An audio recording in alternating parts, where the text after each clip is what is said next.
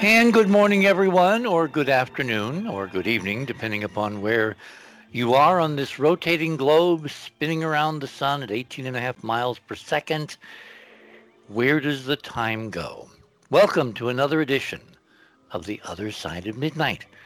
That magical time between dusk and dawn when, well, tonight we're going to talk about flying helicopters on Mars and much, much more. Oh, yes, much, much more. A little while ago, I was sent a sketch from Joseph Farrell, and the caption of his email was plagiarism. And I thought, oh my God, who's accusing who now? You know, this kind of thing. So I open it up, and there he has this gorgeous image of ingenuity on Mars. And above it, he's got this sketch from Leonardo da Vinci, and they're almost identical. I mean, it's eerie. It gave me chills. So I'm not sure that Cynthia will be able to put it up for the show. We might make it a like 2A because we have an item number 2 in my items where we actually have the imagery of flying the helicopter. So it might be a nice 2A if you can get in, you know, because we've had a lot of traffic, and sometimes when the traffic is terrific, none of us can get in. So we have to always be careful that we don't, you know, kind of log out and try to log back in during a show because radio with pictures is increasingly popular, which of course is exactly the way it should be. Okay, let me touch on a couple of items before we get into the heart of our conversation. We have a full crew tonight. I will introduce them at the appropriate time. But let me go to news items because something has just happened that I wanted to make note of. In fact, it happened 2 or 3 days ago, and I made a note in my notebook to make sure I led the news tonight with it. After over 100 years, the United States has officially recognized the Armenian genocide. Dr. Richard Spence and I, our resident historian, have talked about this a couple of times during the Ottoman Empire, the literal genocide of the Armenians, and the told turgid story is in that item number 1 with a lot of background. Turkey, of course, is furious at Biden for even calling it a genocide, but I think this is a harbinger of things to come. Again, more and more is falling out of the closet. And this has been a long time in coming. And I wanted to pay appropriate respect to it because remember, I told Rick that the first time I'd ever heard of the Armenian genocide was not in school, not in college. It was on an episode of the original Star Trek. Gene Roddenberry had put it in the script, and he was inundated with gratitude from the Armenian community. I believe there's one in Los Angeles, who were quite astonished that mainstream television, NBC, in 1968, 67, somewhere in that time frame, had actually made note of this as an historical atrocity that has never been recognized by us until now. And I'm just using that as kind of an indicator. There's a lot more interesting things going on. And as you'll hear during this program, we're going to talk about a couple of them that may surprise an awful lot of people. And we will put it on the record and we'll see whether this political prediction that I'm going to make during the show, in fact, comes true. We will see. For those of you who are wondering what I'm talking about, what you want to do is go to theothersideofmidnight.com. That's our URL. Click on that, and that will take you to our homepage. The banner tonight at the very top says, Flying on Mars. What about the atmosphere? And it has the entire EM imaging team listed there. Click on that banner. That will take you to tonight's guest page. Right under the banner there, you will see fast links to items. Richard, Ron, Timothy, and Ruggiero is also going to be posted there shortly. Click on my items. That takes you just down a few scroll lengths to Radio with Pictures. My items, number one, was our recognition of the Armenian genocide. Number two, as you may or may not have been aware, NASA succeeded this week twice. Once on Sunday night. I, of course, stayed up all night after the show watching the what was going on, and it was rather entertaining and very intriguing. And watching Mimi Ayung, who is the Ingenuity program manager, kind of go bonkers is really kind of fun. I look at all these people, all these incredible, blessed nerds who are, of course, at the cutting edge of civilization. Anything that has benefited most other people has started out as a cockeyed, harebrained idea in some nerd's mind, and then through a random walk process of politics and finance and perseverance that was intended. These ideas eventually make their way into society, into civilization, and they benefit so many people. And I'm looking at all this incredible enthusiasm among the Ingenuity team there at JPL. And I cannot square in my own mind the incongruity of their honest, unabashed enthusiasm, passion, and love for what they're doing, what mastery of forces on another world over 100 million miles away they have pulled off again with this idea that they work for an agency which has for over half a century been dedicated to lying to the American taxpayer about a whole bunch of stuff. And it's so incongruous. I just cannot wrap my mind, because it's obvious these people know nothing of the political chicanery going on above them at what we used to call the level of the suits. And their expressions of pure joy at making the impossible look almost easy. I mean, come on. Flying an autonomous little helicopter on the planet Mars completely by digital remote control with no control from Earth. It's all done with the programming on board and a processor which is 100 times faster than anything NASA has ever put into space before. So it can correct the perturbations of the flight at something like 500 times per second. And all of this, the wonders of the digital universe and people like Bill Gates and Stephen Jobs and these icons of a world where, because of the digitization of everything and the accessibility of everything, the truth, Mr. Mulder, is out there, provided you have the proper filters to get through the screens and the distractions and the outright censorship to find it. So we're going to talk a bit tonight about Mars and the atmosphere and flying on Mars and the absence of dust. That came up earlier in the week. Where was all the dust? Well, I have a dust video to show you, which is very, very revealing of Perseverance launching of little Ingenuity for the first flight on Mars of a self-propelled, self-controlled, autonomous flight, helicopter flight. Anyway, item number two, if you click on that, that's the actual, all the frames, something like 1,500 frames put together, sized by a member of the Reddit Perseverance citizen scientist team. It's amazing how a lot of the, fitting together of all this stuff is being done by amateurs and not by NASA. Anyway, this is a full frame version of the flight of Ingenuity, Flight 1. There's item number 2. In your copious spare time, take a look, because it is really, really remarkable when you think this is all being done with literally no control from Earth. I mean, with the time lag and the speed of light, how could there be?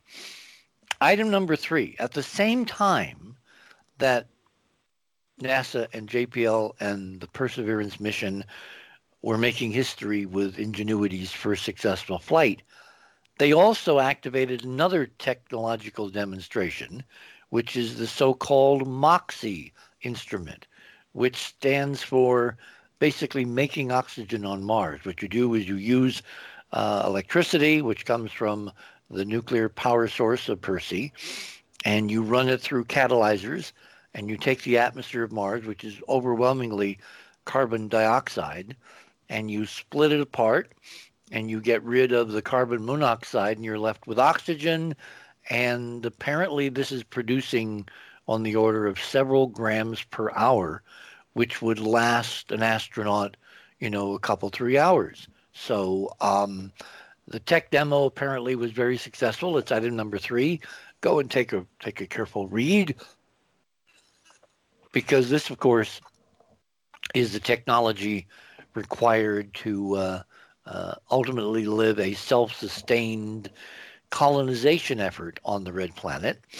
And I presume that a certain gentleman named Musk, who had another very successful demonstration of SpaceX capability this week. That we have Crew 2 now, 4 more astronauts taken up by the Falcon 9 rocket and the Dragon Endeavour spacecraft, both of which were recycled from the previous Crew 1 mission about a year ago. The booster flew and then flew back and landed on the drone ship in the Atlantic, and the spacecraft Endeavour was refurbished and flown again as the spacecraft to carry the second NASA crew on a Crew Dragon mission to the International Space Station. And that all took place in the last 3 days. Lost a lot of sleep looking at all this stuff. Fortunately, there was nothing of shall we say, tremendous import to report. No problems, no cataclysms, no issues. Again, it looks routine, but it's not, because spaceflight is not yet routine. But the work on the space station in preparation for the Artemis mission, and of course we mentioned last week that SpaceX and Elon Musk had received the contract from NASA to be part of the lander on the moon development team. They're going to use Starship, which is supposed to fly again, Starship 15, in the next few days from Texas, and we'll see whether the problems that have plagued the development very visibly have been fixed. We're assured they have. Well, we will find out. And of course, I hearken back to the beginning of the space program, when most of the imagery coming from Cape Canaveral, which in those days was film, good old motion picture film, 16 millimeter, shown either in briefings or on the news networks, on the evening news, showed rockets going up and coming down and blowing up and spinning. And so people tend to have very short memories historically, and no one realizes what went into the development of the spaceflight we now take so much for granted. And yes, Musk and his team is an outlier, but they're pushing the envelope. They're definitely wanting to be an outlier. And so we may or may not see success in the next 3 flights, but eventually we know success will occur, because there's a very, very large group of very, very bright and dedicated people. Let's hear it for the nerds again, who are advancing the vanguard of civilization both on and off the world. So if you want to go now to item number 4, this is again one of those Reddit citizen scientists who took every frame, realized that the clock, that the rate at which NASA had presented its video was wrong, probably by design. And so he put every frame together as a standard movie, so you see all the little motions of Ingenuity as it's hovering there against the background ridge and sand dunes. And it's just kind of a thing of beauty to behold. And for those of you who are really, really sharp-eyed, you might want to take a look at the background during the video. There are things occurring in the background that, as we're going to talk about a little later, should not be there, and I think are harbingers of another Emily Dickinson moment where NASA's showing us stuff. They're just not telling us what they're showing us, hoping praying, wishing, maybe not, that we will figure it out. There's an awful lot of that going on. Anyway, item number 5.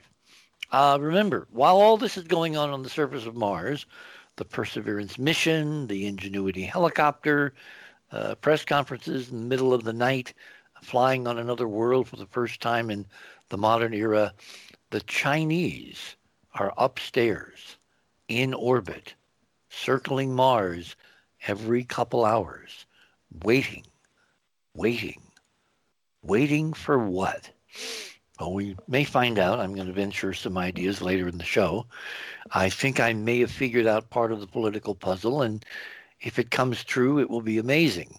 And it will also advance so many other things. Anyway, item number 4. While they're waiting, they announced that they have named their Mars rover after a traditional Chinese fire god.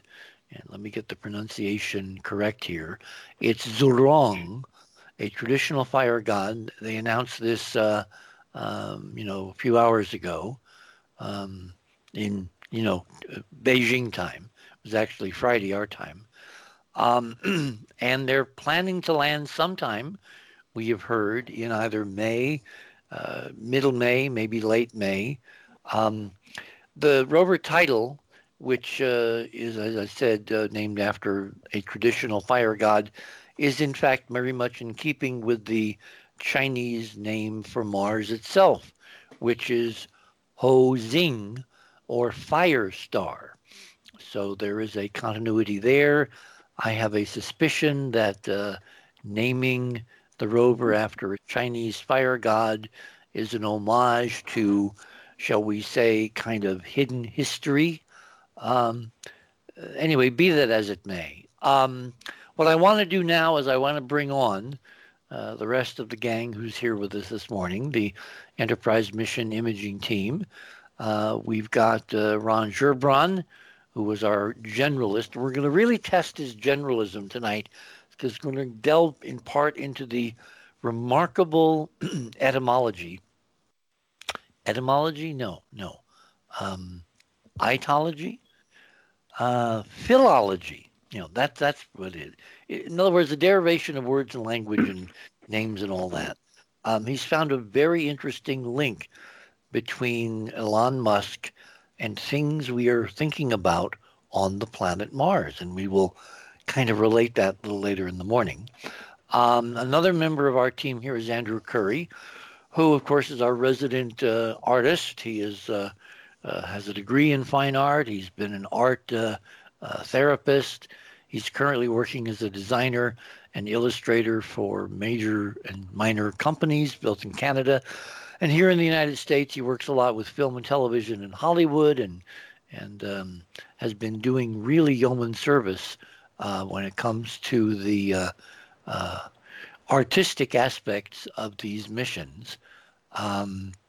We have Ruggiero with us, Carlos Ruggiero, who is from Britain, who is a physical therapist who did a very interesting sketch of this femur that Curiosity rover found at Gale Crater a couple of 3 years ago, and actually pointed out specifically point by point the connections of the ligaments and all that. And that thing is not, a piece of rock. But of course, if you have a human-sized femur, I think it's a femur. I always forget whether it's a, femur or another leg bone. The fact is there had to be a body attached to it, and that implies a whole civilization of bodies. And we're going to kind of, talk about the implications of that as we go through the morning. Keith Morgan is here. He is creator, discoverer of the so-called Morgan Curve, which is this loggy curve at Cydonia that connects a series of massive pyramids. And of course, he's been looking at the Perseverance imagery. And he pointed out last week that you don't land on another planet and take a white balanced image. The cameras are basically attuned to see what's there. And as you will hear later on this morning, the first image we got, first color image from Perseverance, had this extraordinary color view of Mars. And then everything went to hell in a handbasket, and the tapioca returned, and the butterscotch, and the weird green cast, and all of this. But the first images that came down revealed once again that Mars has, in fact, a blue sky. So why are people trying to change it in NASA? What's the game there? Well, we'll probably spend some time this morning talking about all that. So let me open my receiver here and welcome one and all. Have I forgotten anyone? Hello. Morning. Well, if they're not here, how could they speak up and say that you forgot them? That's an old joke. Oh, Anyway, okay, so just one. that was Ron. The first thing I wanted to get all your takes on was the helicopter, because that is a very interesting set of questions and imponderables. So who wants to start with the flight of Ingenuity? Actually, 2 flights now. Well, I was looking at the video, but I'm trying to see if there's anything else moving out there, because all the stuff that we usually get from these rovers is stills, and I think there's stuff out there that's actually moving that they don't want us to see. So I was just kind of looking around the area to see if I saw anything moving. Anybody see anything move out there? Okay, we're hearing an echo. I don't know where that delay echo is coming from. Sorry, that was me. Oh, okay. I haven't seen anything yet, but I'm going to have to rewatch the video. What type of things do you see moving, Keith? Is it? Well, it's kind of interesting that Keith should raise that question, because that's exactly what we're going to talk about in another 10 minutes or so. So, okay. Anybody else? Can't say I've seen anything extra. Okay. Andrew? Well, I'm curious about that dust too, Richard. That was my thing. It's amazing. I mean, everything you said about the technology is unbelievable, but it looks like a little flea on the landscape. It's just so unimpressive to me. But the technology is impressive. Don't get me wrong about that. But the actual, I don't know. I'm maybe I'm just not as blown away as everybody else at this point. Maybe I've seen too many drones at Christmas time handed out to kids. I don't know. Well, the fact that it's taking place where it is. So, all right, let me kind of get into it. If you go to item number 6 in my radio with pictures, which is right after item number 5, which is the Chinese naming the rover after the Chinese fire god, item number 6 is a still that was the first color still image sent by Ingenuity to Perseverance, and then uplinked to the Deep Space Network and posted yesterday. It's from not the first flight. This is from the second flight that was conducted on Thursday. And if you look at that, you'll see a whole bunch of interesting stuff, not the least of which is the shadow of the little helicopter at the very bottom of the frame. And in the upper right-hand corner, there's a little sliver of sky, which, of course, is blue. And there's an awful lot of tracks running around. And it's so interesting because when you saw this, Andrew, you had the immediate reaction that I had, which was... Yeah, it looks like foundations of an ancient structure, Richard. And I mean, I sort of playfully said it's like an old Roman bathhouse, with sections and maybe even almost roundish, foundational sections, Yeah, on the upper right-hand corner, toward the blue sky, which is tilted because this is a wide-angle lens.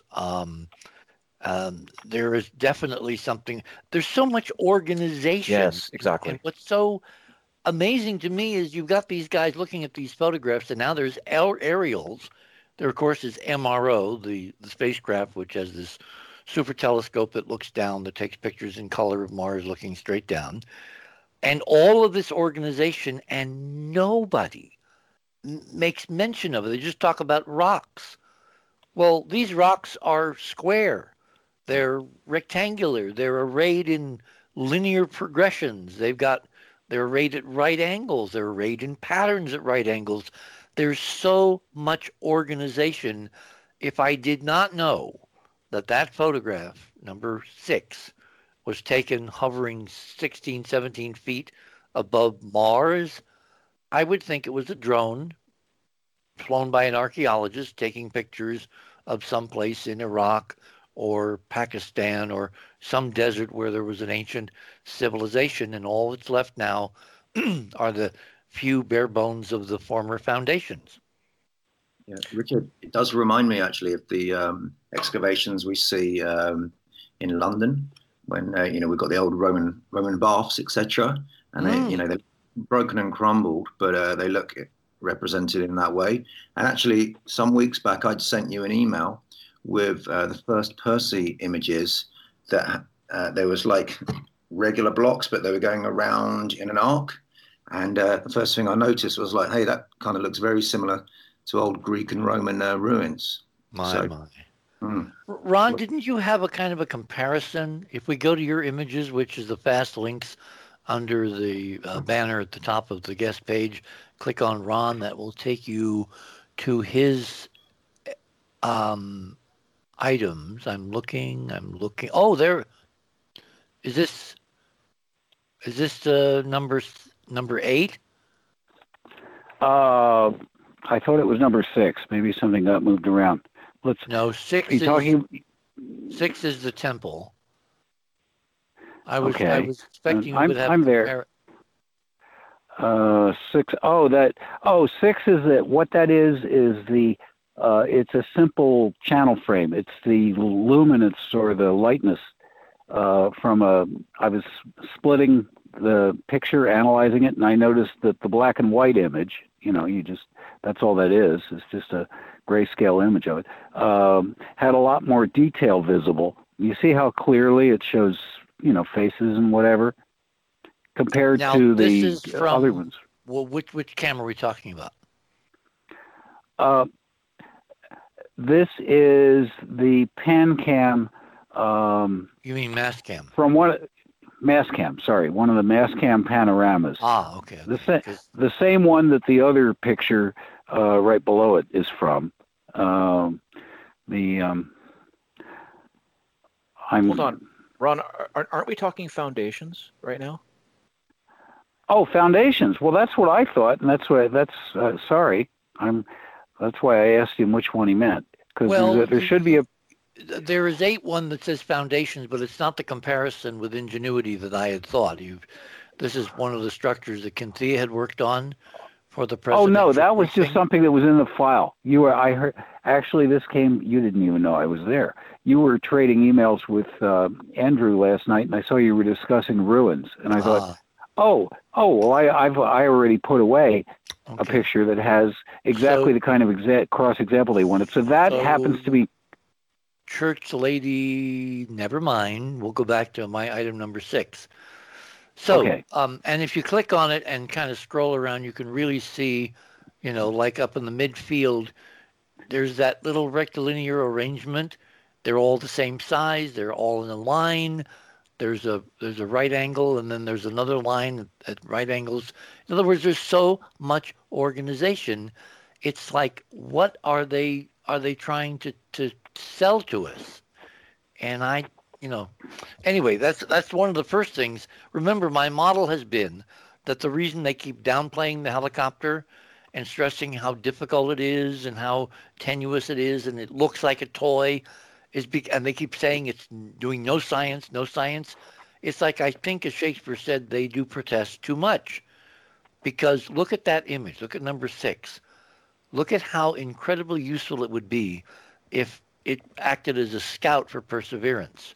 If it flew even 1,000 feet ahead, they're planning on the next couple of flights, I think 4 or 5, to fly it out over 3,000 feet away and then bring it back.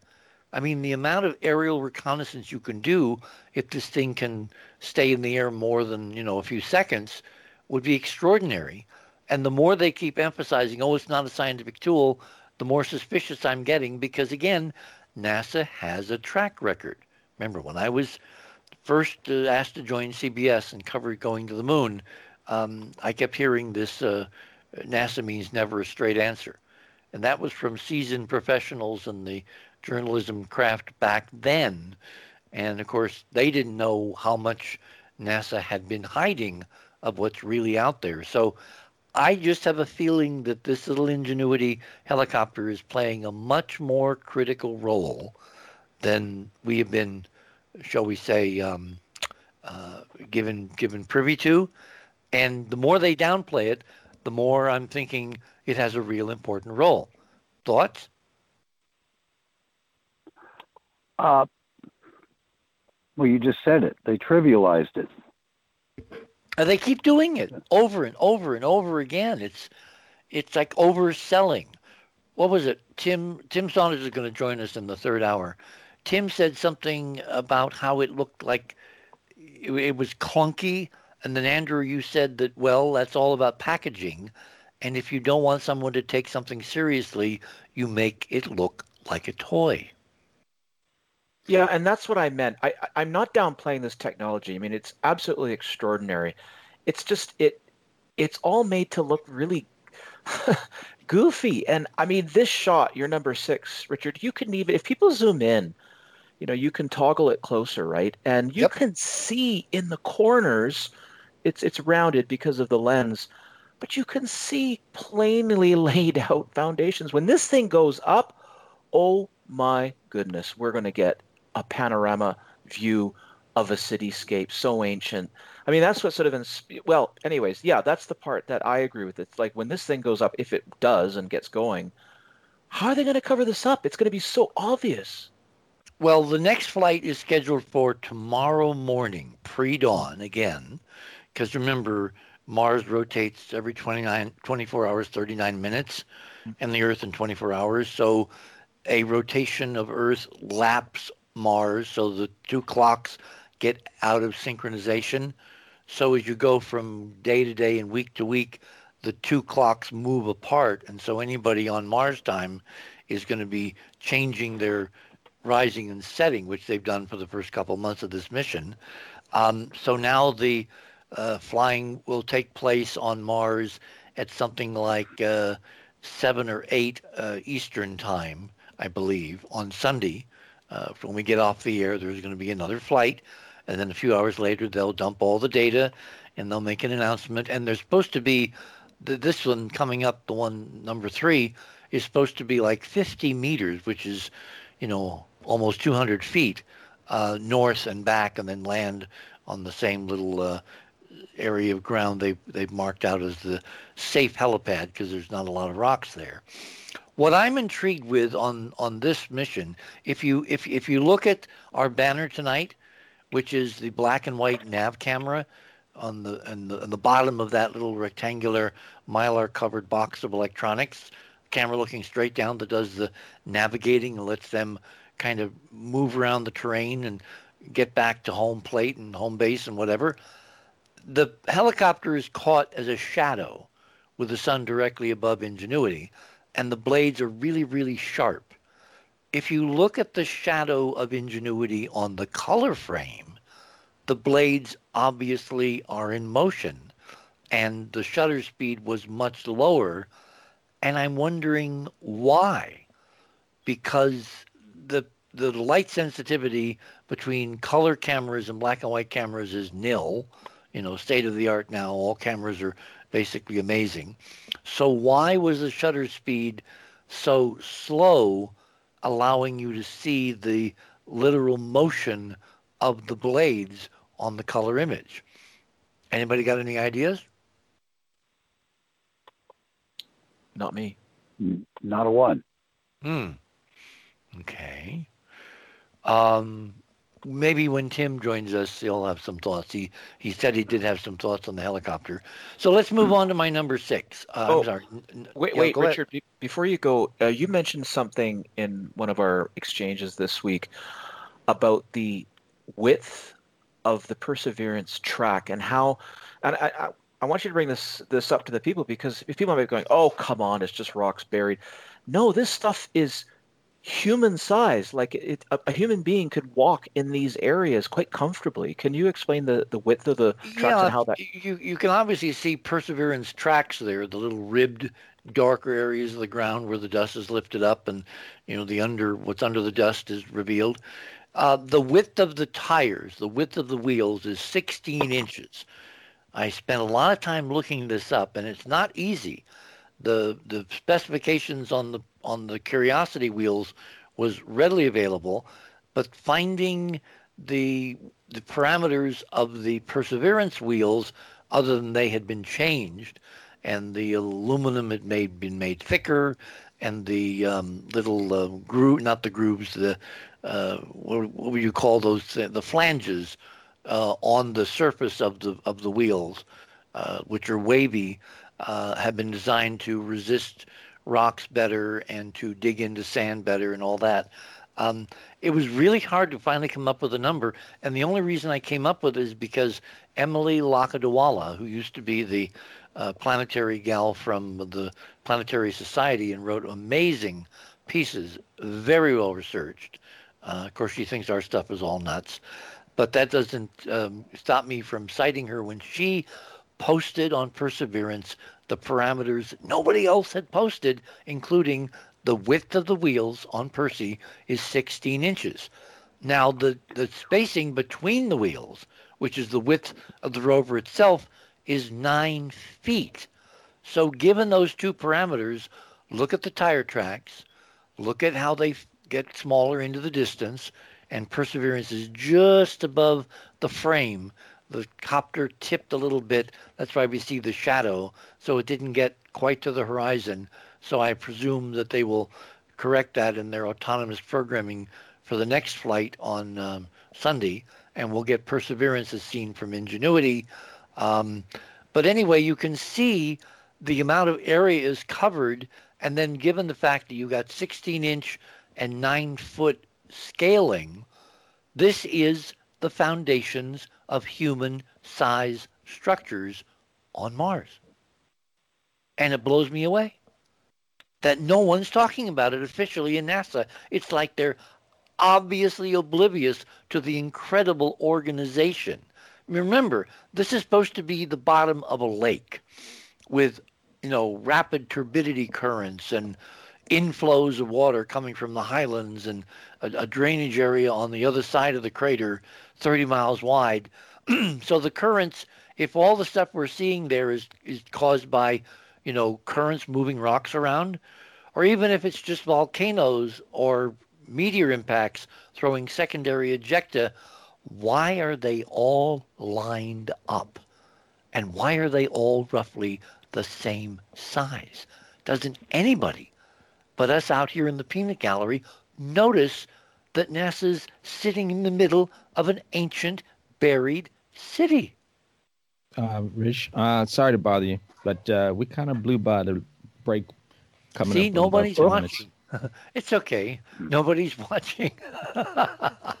Well, we're interested in this, so we're kind of paying attention, and I was engrossed in it. Yeah, I was too. I'd say leave the break out. Don't worry about the. Oh, no. We'll pick it up at the top of the hour. Anyway, going to number 7. This problem of flying on Mars gets back to how can you fly on a planet? Yeah, the gravity is 1/3. But the real problem with flying is the atmosphere. It's aerodynamics. It's, Bernoulli's principles. It's all the aerodynamic stuff that we've been taught, from high school on. And to do any flying with a wing or a prop or a helicopter blade, you've got to have sufficient atmosphere. And, of course, NASA's gone to great lengths to tell us that the atmosphere on Mars is equivalent to 100,000 feet over the Earth. So here again is a side-by-side comparison in number 7 in my Radio with Pictures, showing on the left a daredevil Red Bull-sponsored pilot who a few years ago jumped out of a balloon at 70-some thousand feet. On the right is the first color wide-angle hazard cam image from Perseverance after the landing. You'll notice the image on the right, the Percy image, the wonderful blue sky, the reddish soil, the various rocks, the shadow of Perseverance, because it was late afternoon when they actually landed. The image on the left, that's the one taken at 73,000 feet. Notice the sky is black, pitch black. That little tiny band of blue hugging the Earth's horizon as Baumgartner, the daredevil pilot, is about to jump out and free fall, 70,000 feet before he pops a parachute. And he gets a speed going of something like 600 miles an hour because the lack of air resistance, free fall or terminal velocity in the lower atmosphere is around 150, 180 miles an hour. So you can tell there's not much air at that altitude if you can free fall at 600 miles an hour, which is exceeding the speed of sound at sea level. That's just straight down, and he was tumbling and twisting, and drogue chutes, had to stabilize him. All these problems comparing stratosphere on Earth with surface on Mars, something does not compute. And I know we can look at numbers and cite statistics and engineering measurements and, NASA's data on occultations and all this till the cows come home. How do you get around the idea that on the surface of Mars, the atmosphere just looks like it's on the surface of the Earth at 15 pounds per square inch, not 1/100th the air at 100,000 feet over the Earth? Again, anybody have thoughts on this? How do we reconcile this? Richard, I don't have any thoughts on the science of the colouring you're seeing, but I will make a little statement that came to my mind about the Percy image, and that is that if I'm talking about consistencies, so with regards to the colour, so if you're looking at the colour of the worlds and say, well, what's their consistent colour on Earth, and then the colour of all the rocks, and then you look at the sky, it means that with like the filtering, that's like a true image, because often we see the sky as orange, obviously on Mars, and now it's blue. So my point would be to anyone who's not scientifically minded is like, well, why is it so blue, and why is everything so consistent? Do you get my point? Mm-hmm. Well, look at item number 8, because I want to get into this now. Number 8 is a raw set of frames put together by, again, NASA, Caltech, JPL. Mm-hmm. And what they did was they did a negative. That's why at the bottom of the frame, they're freeze framed the way YouTube does it. You see that little white geometry. That's Ingenuity before it lifted off. And this is a side-by-side comparison, and you click on it and you'll see left and right. The left image is totally devoid of color and it's devoid of luminance. It's basically almost black and white. The image on the right is the natural color, which has been enhanced by this technique to show the dust when Ingenuity lifts off, hovers, and then settles back down. Yeah. And you can see, you run it several times, it lifts off, it hovers, it comes back down. When it lifts off, there's a wonderful puff of dust, which you can see now it's doing it again. The dust is not uniform. It seems to be stratified. To my eye, it's whirling in little vortices, the way convection currents in deserts on Earth cause dust to rise. It doesn't rise laminarly, in other words, as a uniform layer. It rises in these convection little mini tornadoes that are only similar in terms of name. They're nowhere near the velocities. And you can see the incredibly contrast-stretched image on the left compared to the color image on the right, which is the color that they send these back in. You'll notice that this blue sky has gone away now, but there is this interesting ringing, this regular geometry in the sky, again, looking away from the sun, which I think is an artifact of the dome that comes out kind of inadvertently when you enhance the image, and it's stopped again. Let me run it again. Okay, for me. I guess from 2 weeks ago, Holger, he was saying more on the lines of these things are just like the background noise that you'd see from the camera. Yeah, it doesn't make any sense to see what you know. It makes no sense because we're not talking about very, very low light levels where the computer has to kind of pull up, a few photons to make an image.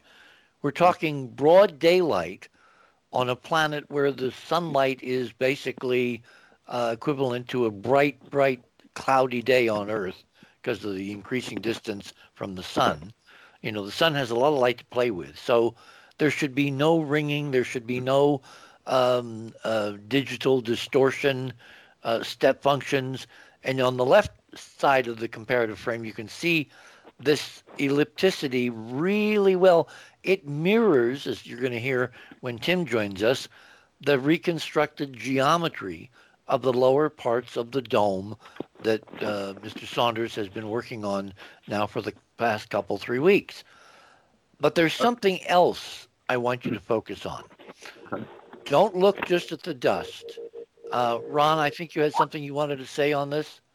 Don't look just at the dust. Go ahead. Yeah, on the dust.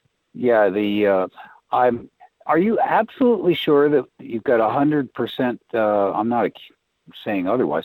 The veracity of that video that's black and white on the one side and the color one on the other one that shows that this, because those currents, there isn't enough, according to them, there isn't enough air there to suspend the dust that way.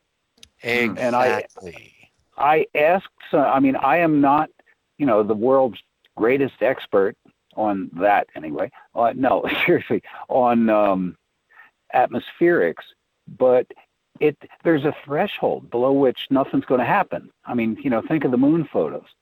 The dust just falls, thud.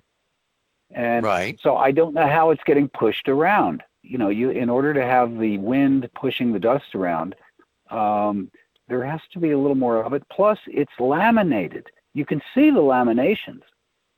And that's not just caused by the rotor blades. And that means that there are temperature differentials. Exactly. And it seems to me that at 1% of Earth's sea level atmosphere, that wouldn't be dense enough for the convection you'd need to get the heat up to the next layer. You wouldn't create the laminations in it. If you look at the right-hand image, the background is twinkling. It's scintillating.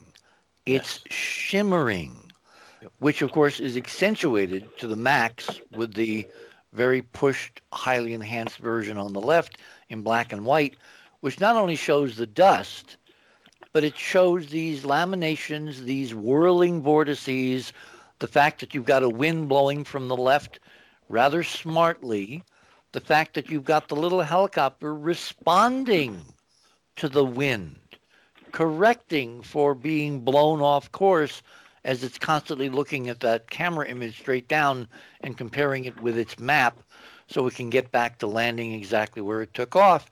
All of this, particularly if you look at the details on the left, you'll see little blinking bright spots, and they appear and disappear, but they say again. So we could hear. Cynthia's not muted. Oh, so sorry. I thought you were talking to me. Okay. Anyway, you can see that the bright spots in the version on the left where you pushed, actually JPL has pushed the contrast to the max. They appear and disappear in the same location, which means it's not noise. It's the scintillation of specular reflections from objects on the surface. We'll call them rocks for the time being. And they move in and out as the air currents, the convective motions, are causing the various objects to be refracted and distorted when you look at it through a reasonably dense atmosphere.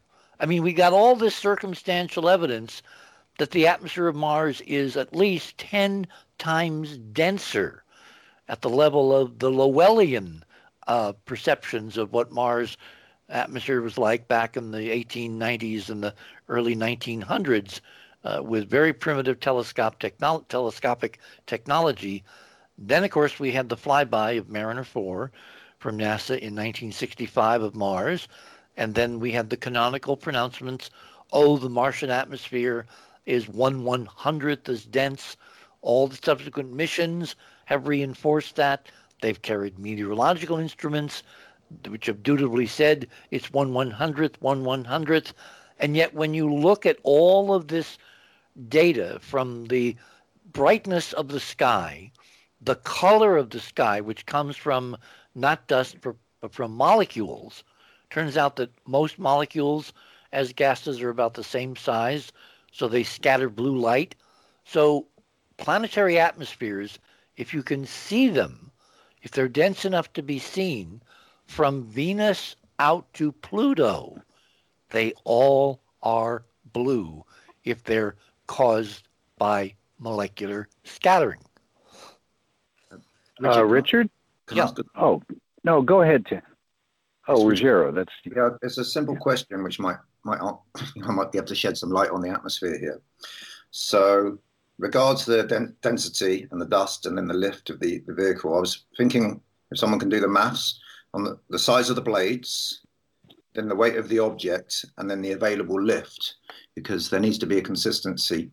And if there's not, you wouldn't get the lift of the object with blades that size if the atmosphere was not dense enough. You get the point? So you'd need... Yeah, but if the atmosphere was really, what it's described as, I think you'd need bigger blades for that object to take off. Well, all of that should be available as part of, NASA's, what's the word I'm looking for? Technical specifications. The problem is when you match what they claim we're seeing with what we're actually seeing, they're not the same. Yeah, that's what I mean. That's my point. So how do we, reconcile this? Well, they're not telling us the truth once again. Yeah, Richard, you made a point that actually reinforces the model that I have that you don't like, which is that they have just been kind of stuck with that minimal gas model since the beginning because somebody wrote it down that way. And it was easier just to finesse around it. I know that you hate that. It doesn't sound like science. I do not buy that for a microsecond. You know why? Well, then what about the color of the sky? Why would they bother to go through all that fuss about the trying to convince everybody that the sky there is red, to the point that there have been movies where they spent excessive amounts of money on beautiful matte paintings to show how red the sky would be on Mars when they knew better from simple science? Andrew, this is where I need to call upon your expertise, okay? Because I believe it has to do with the idea in branding, marketing, advertising, appealing to mass audiences. There are two things you can do. You can create a program that will make something irresistible so everybody runs out and buys it, right? Yeah. And the same psyops, the same psychological branding and careful creativity can go in to making something look so disagreeable that nobody wants to buy it. It's like the old expression, will the dog like the dog food? And in politics, that's a standard cliche that the dog doesn't like the dog food, meaning does not like the candidate because he or she is being marketed wrong. NASA for 50 years, Andrew, has marketed Mars as the Elton John, not the kind of place to raise your kids. Visually, in terms of what they've said about it, in terms of stressing that it's, you can't breathe the air, you would die of asphyxiation, et cetera, et cetera. So it's been the entire Broad Front program has been aimed at us to make Mars look, feel, taste, smell, and by rumor appear totally uninhabitable. Yeah, and uninviting.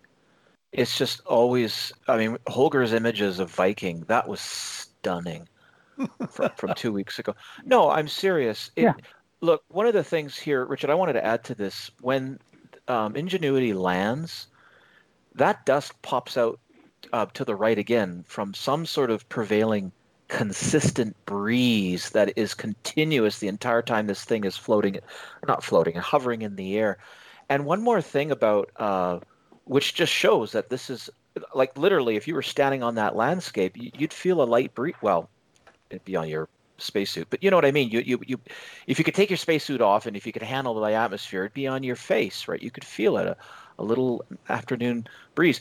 But the other thing about that background, unless there's something wrong with this camera, that deep background, like we go from like the ridge line being pretty sharp, like there's a consistency right from the Perseverance's camera right out to that first ridge. And the whole background, like the mountainous background at the crater rim, literally looks like we're seeing it through plastic. Like it's either a really dense atmosphere back there, or there's something else. Or it's the glass. Yes. It remains sharp. Yeah, I would vote for the scattering of glass. Let me point you to number 9 before we have a break here. Don't want to blow past the second break. Click on number 9. This is a desert showing what scintillation, atmospheric convection currents, mirage-producing environments, high heat in the desert, colder air, stratification, vortices. Just click on that and then go back to item number 8 and click on that, and you'll see Mars is behaving much more like an Earth-type atmosphere, meaning it's not the density of Earth's atmosphere, but it's maybe 1/10, which would be like up in the Andes or at the top of the Rockies or whatever, because the atmosphere doesn't go, down linearly as you go up in altitude. There's a thing called a scale height. So it's much more Earth-like. It's Lowellian. It's one of Andrew's favorite references.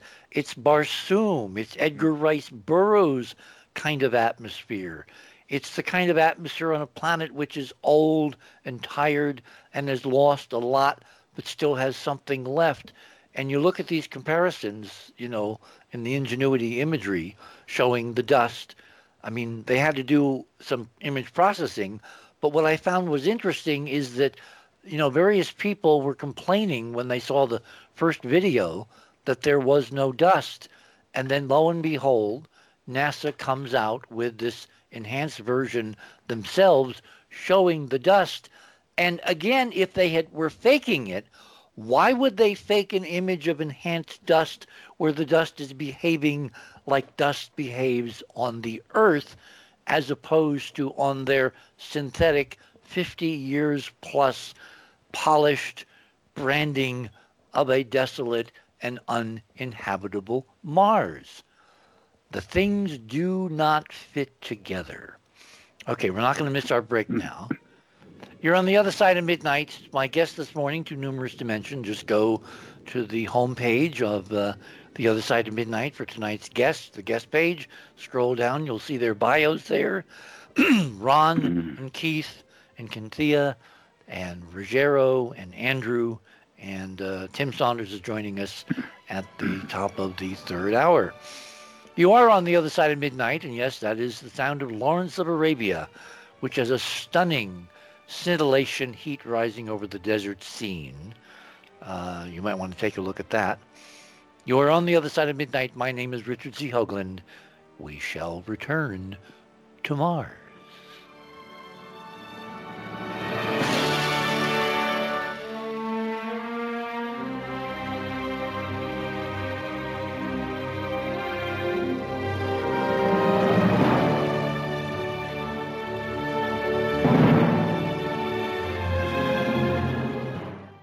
Thanks for listening to this exciting first hour. Now, the second and third hour of the show is available to Club 19.5 members only.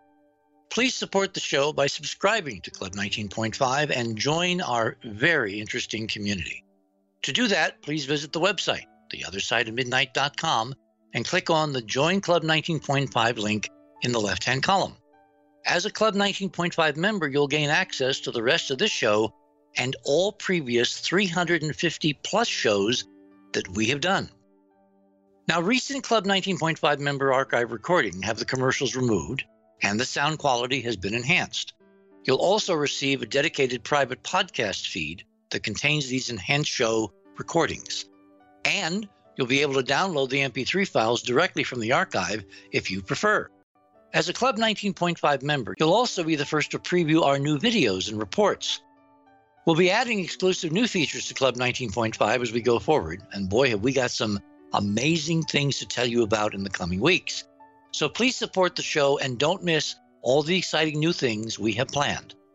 I want to thank all our Club 19.5 members because without your guys' support, this show would not be on the air. Please help us continue growing the show by subscribing to Club 19.5 today. And when I say we really need you, we really need you. Over and out.